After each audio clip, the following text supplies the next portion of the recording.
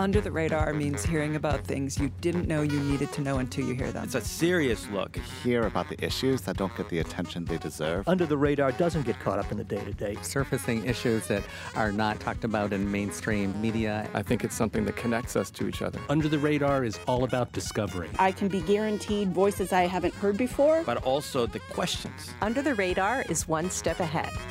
I'm Callie Crossley. This week on Under the Radar with Callie Crossley, in a surprise announcement, Rhode Island's Congressman David Cicilline said he is stepping away from politics. How does this rare resignation so early into a congressional session shake up Democratic politics? Plus, the feds already said no to funding major repairs and reconstruction on the Cape Cod bridges, projected to cost a whopping $4 billion. Meanwhile, tens of millions of people each year use those bridges. And a high school in New Hampshire is training students for the state's booming outdoor tourism industry. It's our regional roundtable. Later in the show, the New England Confectionery Company, or NECO, closed its doors back in 2018, robbing fans of their famed candy wafers. But the legendary candy stayed in production after NECO was purchased by an Ohio-based candy company 5 years ago. I love NECO wafers, and the licorice ones are my favorite. I don't care what anybody says. In this encore segment, author Darlene Lacey recalled the legacy of NECO in her book, NECO, An Epic Candy Tale. But first, joining me remotely, Steve Junker, managing editor of news at CAI, the Cape, Coast and Islands affiliate of GBH. Hi, Steve. Hi, Callie. Ted Nesi, politics and business editor and investigative reporter for WPRI. Welcome, Ted. Great to be back, Callie. Glad to have you. And Arnie Arneson, host of The Attitude with Arnie Arneson on WNHN. Thanks for joining us, Arnie. Pleasure to join you. All right, I'm going to start with you, Ted, because David Cicilline stepping away from Congress feels abrupt and definitely was a surprise. Absolutely, Callie. Certainly to all of us in Rhode Island, we'd been just last year, I think we talked about it on this show, right before the census numbers came out, thought Rhode Island might lose one of its two House seats, and would it be Cicilline who would, fight to keep the one seat? Well, we kept two, and now both congressmen have left within 2 years of that announcement.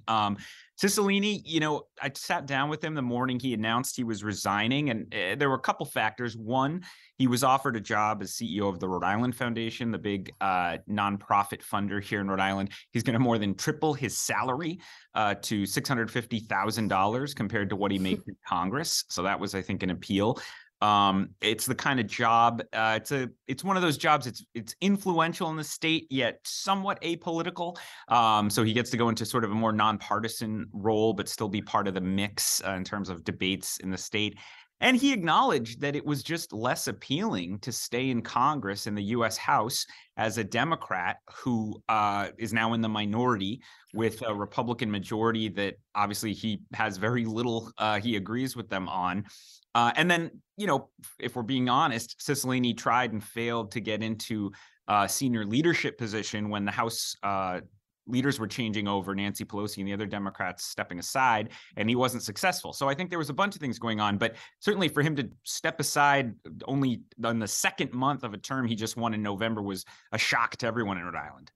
And what does that mean? Because, there's been a conversation ad nauseum about the very delicate balances and, losing any Democrat, even though maybe that position will be replaced by a Democrat, is a little dicey right now. Every vote counts, that's for sure. And we expect there will be a vacancy in this seat in Rhode Island. He officially resigns June 1st.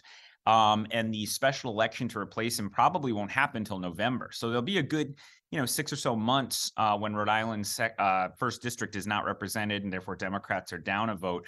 If there's something really, really close, they could miss that vote in that period. If there's something the Republicans only need one vote to get through and there's no one there for. All right, Arnie, I'm sure you have some opinion. Oh, God, I have so many things to ask about. First of all, I want to remind you that one of the great things about David Cicilline wasn't what he did as a Trump impeachment manager. It's what he's done in fighting for antitrust reform. I mean, he is a huge champion. As I've read a whole bunch of articles about him, and I've heard about him in the past about this, is that he never thought that this would be his area of expertise. Like he was encouraged to do it. And now more than ever, more than ever, we need his skill set. We need his leadership. So to lose him, and I understand, I am angry at the Democrats for not putting him in leadership. Let me start by saying that. And I can understand that. I can understand suddenly not only being not in the minority leadership, but then being in the minority is like a double whammy. But, and also he's the Congressional Equality Caucus co-chair. I mean, look at all these roles he played. I actually kind of envision that maybe someday he might want to run for president. I mean, I really do think he has that kind of cred and credibility. Now, Steve Junker, here in Massachusetts, we have a delegation that's very senior. So now Rhode Island is going to end up with two of the most junior members of the House. We've already discussed it's a down to one vote or two perhaps, but the juniorness also plays a big part in this as well. You would think it has to when you think about in Congress, so much depends on tenure to have influence and standing, and giving that up, that must not be easy for somebody new to step in. I'm curious about, there's a pretty wide open field, it looks like, for people vying for this seat. Yeah, we've got two of the big names we thought might run. The House Speaker in Rhode Island isn't running. Former gubernatorial candidate Helena Foulkes isn't running. Both of them could have raised a lot of money. So, some of us think you could end up with a dozen candidates, at least in the early part, because it just looks wide open. Well, I do want to, Ted, you talked to Cicilline about why he's leaving in Congress. So let's hear a little bit of that. As I thought about where can I make the biggest difference in Rhode Island, leading this incredible organization that's involved in all of the things that matter, healthcare and economic opportunity and education, or, spending the next few years in the House. And there was no question that I am certain that I'm going to have a greater impact. Now, I also want to pick up another piece because I don't think we mentioned it, but he's openly gay, and that's played a large part in both his success and, some of the early struggles, of course. So here he is reflecting on the progress he made as an LGBTQ politician. We've made tremendous progress. I was the first openly gay mayor of a capital city elected when I was elected mayor. When I got to Congress, there were 3 LGBTQ members. We now have 12, so we broke double digits. But at the same time, we're seeing our community under relentless attack all across the country. Boy, that is a whole issue. All of the pressures, the external pressures being brought to bear on certainly on LGBTQ youth. So that's a loss in the House. Ted, could I ask a question? Do you think he's interested in running for governor? Well, funny. It's almost like you've been watching politics a long time, Arnie. Oh, you think so? Oh, God, am I so obvious? Well, it's funny, and I'll be quick because I know we have a bunch of other topics to get to. But actually, Gina Raimondo, the former governor, who's now, of course, U.S. Commerce Secretary here in was governor of Rhode Island, she wanted Cicilline to run last year for governor, and privately was encouraging him, but he decided not to. He's flirted with that in the past. To be honest, I think what he'd really love would be to run for one of Rhode Island's 2 U.S. Senate seats. Jack Reed and Sheldon Whitehouse have both been there quite a while. But to be honest, I don't see any sign they're going to be retiring anytime soon. Exactly. However, I didn't think he was going to retire either, so who knows what could happen. All right. Well, I am switching to another topic. Steve, let me put it over in your lap. We're talking about these Cape Cod bridges. I have just got to say to you that I was absolutely shocked. I guess I am naive. I assumed that when the engineers turned in the plans, everybody saw all the issues. This is a done deal. They would get some federal funding, if not all. So the fact that none of that happened, I'm stunned. I'm stunned. Were you surprised? I think everybody in the region was surprised because for a while now, all the local officials have been pointing to the federal government as the source for the funding to replace these 2 bridges. And for anyone who doesn't know, to get on or off the Cape by automobile, and even to get most folks out to Nantucket or Martha's Vineyard, you have to go over one of these 2 bridges, the Bourne and Sagamore Bridge, which go over the Cape Cod Canal. And these bridges were built in the 1930s, so they're almost 100 years old, but that's not necessarily old when you think about major bridge infrastructure. You think about the George Washington Bridge in New York City is the same age, or the Golden Gate Bridge in San Francisco. But these bridges apparently have not a great design, and they're very difficult and expensive to repair. And it's that cost of repair year over year, which is really driving the conversation here that they just have to be replaced entirely. Right before the pandemic, they were talking about a price tag to replace both bridges of about $1 billion. And everybody thought, oh, that's a lot of money. Now they say it could be as much as $4 billion. Wow. And everyone knows what happens to the cost of a public works project, so it doesn't get any cheaper. That's right. and the federal government, kind of by a quirk, is on the hook for these bridges because they're owned by the Army Corps of Engineers. But the Army Corps of Engineers says they don't want to own them anymore, and they don't want to operate them anymore. So they want to hand this over to the state, and the state says we'll take control of it, but you still have to pay for this. So it's kind of a big hot potato. But definitely right now, the federal government is expected to be the one to pick up the price tag when this moves forward. But that's one of the big questions here is, when does this move forward? Because originally, Steve, the plan was they were to start when now, or it was soon that the big reconstruction was going to start in the original plan, as I understood it. Would they have been talking about this for a long time, Callie? But there's so many moving pieces here because, as I said, the federal government owns the bridges themselves, but then right where the bridges touch down on the land, it turns over to the state, and all the connections to the highways and the ways that it feeds into local roads and the Cross Cape Highway, all that has to be worked out by the state. So and then there's just a host of questions that replacing these bridges bring up. Exactly. Do you build bigger bridges? Do you just replace them with what they have? What does pedestrian and bike access look like? What do the bridges even look like? Because they're right now these kind of iconic structures that are, for many people, the entry to Cape Cod. And if you're going to replace it, what do you replace it with? Just a nondescript bridge or something that has a message to it? So it's been kind of fascinating to watch this conversation play out, even around some of those secondary issues. I love this story. But the reason I love this story is what the H are you building? Because it's not just about a bridge.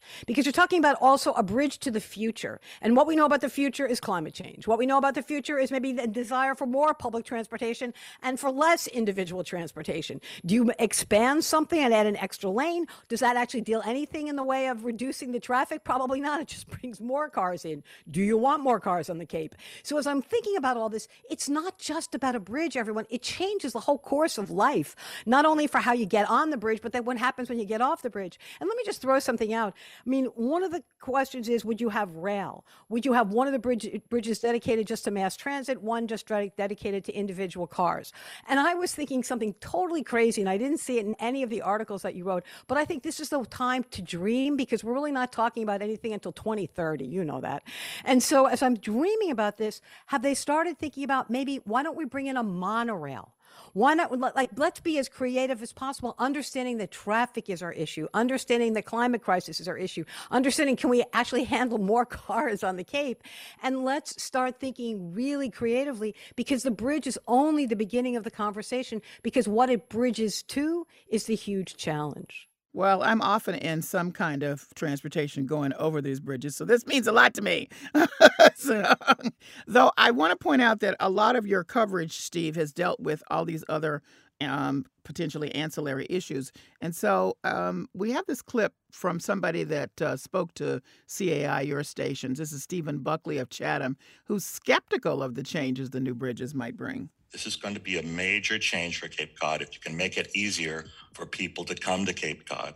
Day trippers who would have been discouraged from coming to Cape Cod will come down because, hey, there's no backup at the bridges. Okay. So that's just a Cape resident, right? At one of these open meetings that have been held as they sort of vet these potential plans for the bridges. And that's somebody speaking about exactly what we're talking about. If you make a bigger funnel running into the same size bucket, you're bound to run into problems. But that is really hasn't seemed to be part of the conversation here. Right now, they are focused, like I say, on the engineering solution to an engineering problem. Feels like Cape Cod kind of has a Disney World problem, right? Where there is just finite amount of square acreage and way more demand to be there. Exactly. Maybe fits. And I truly don't know what the answer is, because I'm planning to go to the Cape this summer too, like everybody else. So I'm part of the problem. Me too. I'm going to Martha's Vineyard, so I need to be in that funnel. If you're just tuning in, this is Under the Radar with Callie Crossley. I'm Callie Crossley, and I'm speaking with Steve Junker, managing editor of news at CAI, Ted Nesi, politics and business editor and investigative reporter for WPRI, and Arnie Arneson, host of The Attitude with Arnie Arneson on WNHN. We're discussing the latest regional news. Now, Arnie, I'm going going over to you with what I hope is good news. I love this story about the high school in North Conway training students for jobs in New Hampshire's growing outdoor tourism industry. Well, duh, of course that makes sense in New Hampshire, and people need jobs. This seems to be a win-win. It is sort of. Okay, so I'm so aware of this part of my state. I used to be the president of the Tri-County CAP program, which is a community action program, and it was based in this general area. It was based in Berlin, but it was the largest employer in that county. Was a poverty agency. Can I just repeat that? The largest So understand and what did we replace? What did we find for jobs? We built 2 prisons. Okay. We were trying to figure out, how do you keep people there? How do you create a 365-day-a-year economy? And what we knew is that when kids graduated from Conway or Berlin or Gorham, they left. They saw no future. They saw no opportunity. That's the beginning story. Then what's the second story? There's nobody to work. What do you know? We can't find a warm body to come up and, work in our industries, work in our fields, work in our ski areas, do the snowboarding, the mountain biking, whatever it is. You can't find people. So one of the reasons why they want to give these kids these industrially recognized certifications in the area of recreational activities is that what you're saying to these kids is, okay, I am going to give you a skill set. The skill set will give you certification. That certification will work great if you want to stay home. It'll also work in the other 49 states, okay? So you have something that's really tangible, but it's also a way for a lot of employers up here to suddenly realize that they can't afford to have seasonal staff. They need year-round staff. And the way to get year-round staff is to have people skilled in the winter sports and then in what happens in the summer. I mean, those that can bike and those that can ski, guess what? They got a job all year round. So it really is an employment desperation level. It's also a way for a lot of people to say, I want my kid to stick around. There's no reason for them to stick around. So hopefully it's this, but it also, I'm going to hate to say this, but it's part of our immigration problem. We haven't brought enough people in to work. We're building walls on our borders. And what's happening is that people are trying to figure out, how do I get someone to stay with me and work with me? And here, by going into the high schools and giving them the certification, a lot of these kids already love skiing, already love mountain biking. What they didn't realize is they could make it into a living. Well, this is great. This is at Kennett High School. At the Mount Washington Valley Career and Technical Center is located there. So they're offering wilderness first aid classes. That's year-round for sure. Certifications in swift water rescue. I can see that being year-round. And a course in how to fix mountain and road bikes. And I could see that being year-round. So you're right. That's a great opportunity to not only take advantage of what is native to New Hampshire, the whole landscape and the outdoors, but, give some people jobs. I love it. And it has a relationship to STEM skills as well. I mean, I think that's something that was also mentioned. I want to make sure people understand this. They're going, oh, okay, you're making little worker bees. But no, all of a sudden they have to understand the value of math. They have to understand the value of science. They're learning these medical techniques. All those things relate to science and math and a lot of things. So while they don't necessarily say, oh, I hate this, but I want to be out in the wilderness, well, guess what? That math skill might get you there. And so I think it's a really good connection. Arnie, I was just wondering how we could apply this to the Cape, whether we need high school fishing classes or high school aquaculture classes. Oh, yeah. Oh, it would. But here's the issue for you. That's not the issue for us.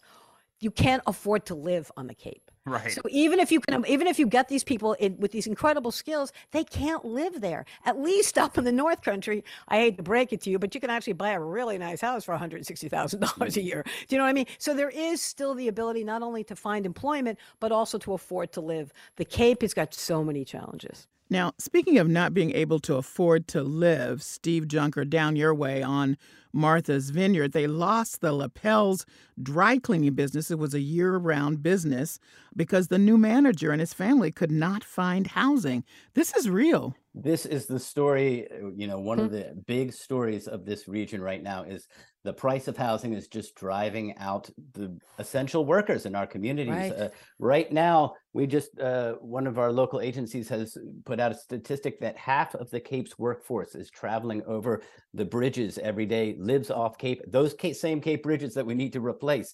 Half of the workforce is coming from off Cape every day. to work on the Cape. And it's, similar, and if not more so for the islands right now.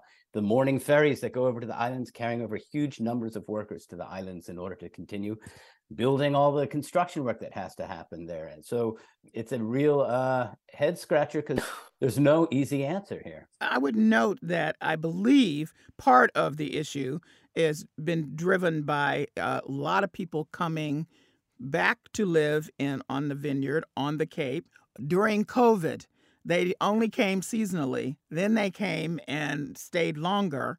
So a lot of space was taken up. Now they're demanding other services, whatever. But the result was the housing prices went up, and there's fewer kind of transient housing that might have been available for our folks. Well, I think, Callie, this is why I love that you do this regional show, because I think you hear in our conversation, Arnie's talking about, well, the good news is if you're up in North Conway, you can get a nice house relatively cheap compared to the rest of the region, but we've got to find jobs for everybody so they can live there. Exactly. Down here in southern New England, Cape Cod, Rhode Island, even into Connecticut, and obviously eastern Massachusetts, I think it might be the biggest issue of all at the moment is the cost of housing, and and it feels like everything is frozen about what to do about it. We see constant talk at the Mass State House, at the Rhode Island State House. There's a new push this year in Rhode Island to try to liberalize some of the laws around zoning, but we're already seeing fight back from communities that say they just don't want more people necessarily. Ted, the rental increase in New Hampshire was what's called extreme last year. 24% average rental increase, 24%. And you know what some of the communities are doing here? Because housing is huge here. Maybe in the North Country, they still have open space and they can sort of figure it out, and they still have there's not the same housing premium because you're so far from everything. But there is a developer in Dover, New Hampshire, that is developing tiny houses. Tiny, I think they're like 340 square feet, but they're tall. So you'll have a loft, we're talking about an entire development of tiny houses, and they're doing it, one, for affordability. They're doing it because workers have to have a place to live, and they don't want to spend all their money on rent and then end up with nothing at the end of the year. So they're literally, and it's becoming an answer in so many interesting ways. It's not the mobile home park, the manufacturing home park. It is literally a development of tiny homes in Dover, and that is becoming the answer. The question then becomes, how do the zoning boards and the planning boards deal with this? And here's an interesting point, because you mentioned the children, like how do we pay for the children? I wonder if you can actually have kids in a tiny house. You know what I mean? I have a 9-month-old, and I would lose my mind if we were in a tiny house. There you go. Well, maybe that was intentional. See my point? This is for workers, not for families, but we're calling it a tiny home, in, air quotes. It's very, very interesting to see how this one threads the needle. Steve, I bet you can beat that percentage. So Arnie says 24% increase. I bet down Cape Way, I bet it's higher than that. All right. So in Chatham right now, the median family house that you can buy is, I think, a $1.3 million. Wow. Nantucket, which of course is as extreme as you get, is close to $3 million now. So wow. How do you have a community where teachers can live? How do you have a community where nurses and doctors and, nurses and firefighters and police officers can live? The essential workers, the backbone of our community, the people we need here. We could build a third island. That might be cheaper. On that one, and have it very liberal on housing stuff, and then everyone can just take a boat. Sad. That's going to have to. This is all about political will in the end, because eventually all those people who are in those spaces realize there's no one to work. So now what? So to be continued. Arnie, let me run back to you with New Hampshire lawmakers considering requiring new voter documentation. So in New Hampshire, we should say that unregistered people can sign an affidavit swearing that, they are eligible to vote. This new thing, if it would happen, new for New Hampshire, that is, they'd have to provide documentation. Voter ID is a huge issue and ongoing controversy in many states and continues to be. And why not motor vehicle? Why can't you use motor vehicle as a registration, by the way, there? Well, here's the problem. We have same day registration, everyone. Same day.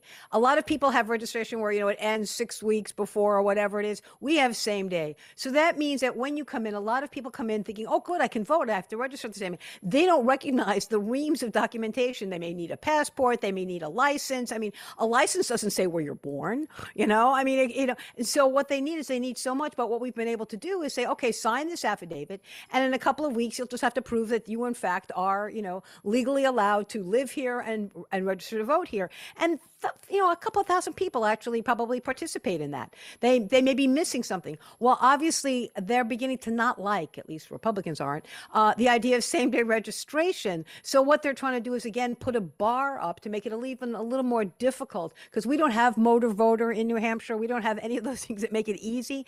And therefore, the one wonderful thing we did, which was with same-day registration, is that it really did encourage people to participate, and they could decide at the last minute. That's a fabulous invitation, unless you need reams of documentation on that day. And if you've never voted in the past, you wouldn't know to bring a passport with you. You wouldn't know to bring this. And that's one of the reasons for doing it, is they really want to tap down on that idea of same-day registration. I always like to point out that in Texas, one only needs a gun license to register.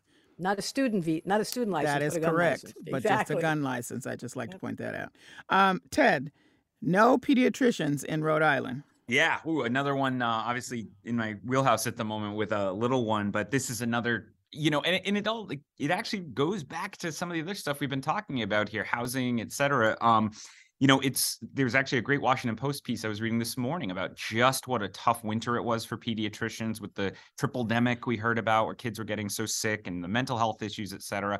And as we see with primary care physicians, which is what pediatricians are for kids, the hours are grueling. The insurance, the money insurance pays the rates for a lot of what they do is not super competitive when you look at the hours and the number of people they're seeing. And we just don't see an inflow of young people as the older pediatricians retire. So it's gotten to the point where people moving to the state with young kids are calling around and realizing all the pediatricians' offices say, sorry, we can't take any new patients. And it just feels like I feel like every week we're doing at least one major story at PRI about a personnel shortage. Teachers in the Providence school systems, not nearly enough of them. Pediatricians, we did primary care physicians previously. It's just this global problem, just not enough people for just about every job. And you know what? And the good part of being a pediatrician is talking, and that's usually the part that insurance doesn't pay for. Exactly, exactly. Well, but there was a wonderful article in MedPage today about Match Day. And Match Day is when, the doctors are finishing their medical school, and then they get to decide what state or what hospital they want to go work for. One of the things they said at this thing is that because of the Dobbs decision, and because of a lot of states that are now really sort of, stepping down on the whole idea of women's health, a lot of these doctors, I think they said as many as 82% were reluctant to go to those states. And this is not OBGYNs, this was all docs, okay? Don't want to go to those states. So one of the marketing things might be for Rhode Island to go to Match Day and say, hey, come to us, come to us, right. When it comes to your ability to actually be a good doctor and do what protects your patients, we encourage that. And that's what's going to be so interesting. You're going to see these healthcare deserts in places like, Texas and Arkansas and Louisiana, but it really becomes an opportunity, if we recognize it, for a lot of the states, especially in the Northeast, to say to these young doctors, come to us. You will be able to exercise your profession, and we need you. And in case people forgot, Dobbs is the Supreme Court decision, anti-abortion decision. So just want to put that clear. All right, I'm squeezing this in, Steve. Endangered right whales, only 340 of them remain. I thought, I guess wrongly, from what I've seen from the preponderance of your coverage, that the ropeless lobsterman fishing was a big boon to their preservation and safety. But it appears maybe not everybody likes that. Well, that's right. This is the season for endangered right whales to enter our waters. They migrate up the coast. And typically this time of year, lobstermen in Massachusetts are not allowed to fish for about 3 months in order to keep their ropes out of the water, because entanglements are one of the big threats to the species. This year, there's a special program going on in which a select small group of lobstermen are using this experimental new gear called ropeless fishing technology. And that those typical lobster traps that you think of, they're on the bottom of the ocean, and then they can be sort of triggered by an app on a phone, and a airbag will release, and a line connected to that comes up to the surface, and you can pull up the lobster trap that way. This is controversial technology. Not a lot of lobstermen really are embracing this. A lot of them are pushing back. They say it's too complicated. there's still a lot of questions over, when you have your buoys in the water, you can see where all your traps are. You can see where the other guy's traps are. So what happens if gear gets put on top of each other? How does this get resolved? And then there's a cost. It's a huge cost of putting this kind of technology in salt water. And who's going to pay the lobstermen to change over all their traps? So there's a lot of questions about this, but they're experimenting with it right now. But the overall motivation is still to work for the safety of the right whales, right? One of the overall motivations here is to keep lobstermen working, to keep the Massachusetts lobster industry, which is already challenged by, as climate change warms our waters, a lot of lobsters there's a sense that the lobster population is migrating further northward. This industry is already, facing challenges, and trying to integrate with this endangered species, sharing that same body of water all the way around Cape Cod into Cape Cod Bay. It's not easy. No, it's not. And I'm looking forward to my lobster roll after I get across the bridge. So, if the bridges are there, that's right. Yes. Well, I think we should start a GoFundMe site, and we should start paying for these new lobster traps. I don't expect these lobstermen to pay for it. I really don't. I understand they feel like they're under assault. I want them to move to a new technology. It's hard to teach an old lobsterman a new trick, but basically, if you provide them with this new thing, and if it actually does work and save the whales, it's a win-win. Don't ask them to pay for it. That should be our commitment to them, because we appreciate the whales collectively. Then we should help protect them collectively. Well, again, that's a political will question. I so know. We'll see how that goes down. Well, I want to thank all of you for joining me today. Very robust conversation, as I always expect from you. Thank you so much. Thanks for having us. Thank you. Steve Junker is a managing editor of news at CAI, the Cape Coast and Islands affiliate of GBH. Ted Nesi is politics and business editor and investigative reporter for WPRI in Rhode Island. And Arnie Arneson is host of The Attitude with Arnie Arneson on WNHN. Coming up, who could forget the iconic Necco wafers, the tiny pastel-colored candy discs that were a New England staple? But when the New England Confectionery Company, or Necco, sold their production company in 2018, fans were left wondering what could possibly replace the beloved candy. Learn what happened to Necco 5 years ago in this encore episode. That's next. This is Under the Radar with Callie Crossley. I'm Callie Crossley.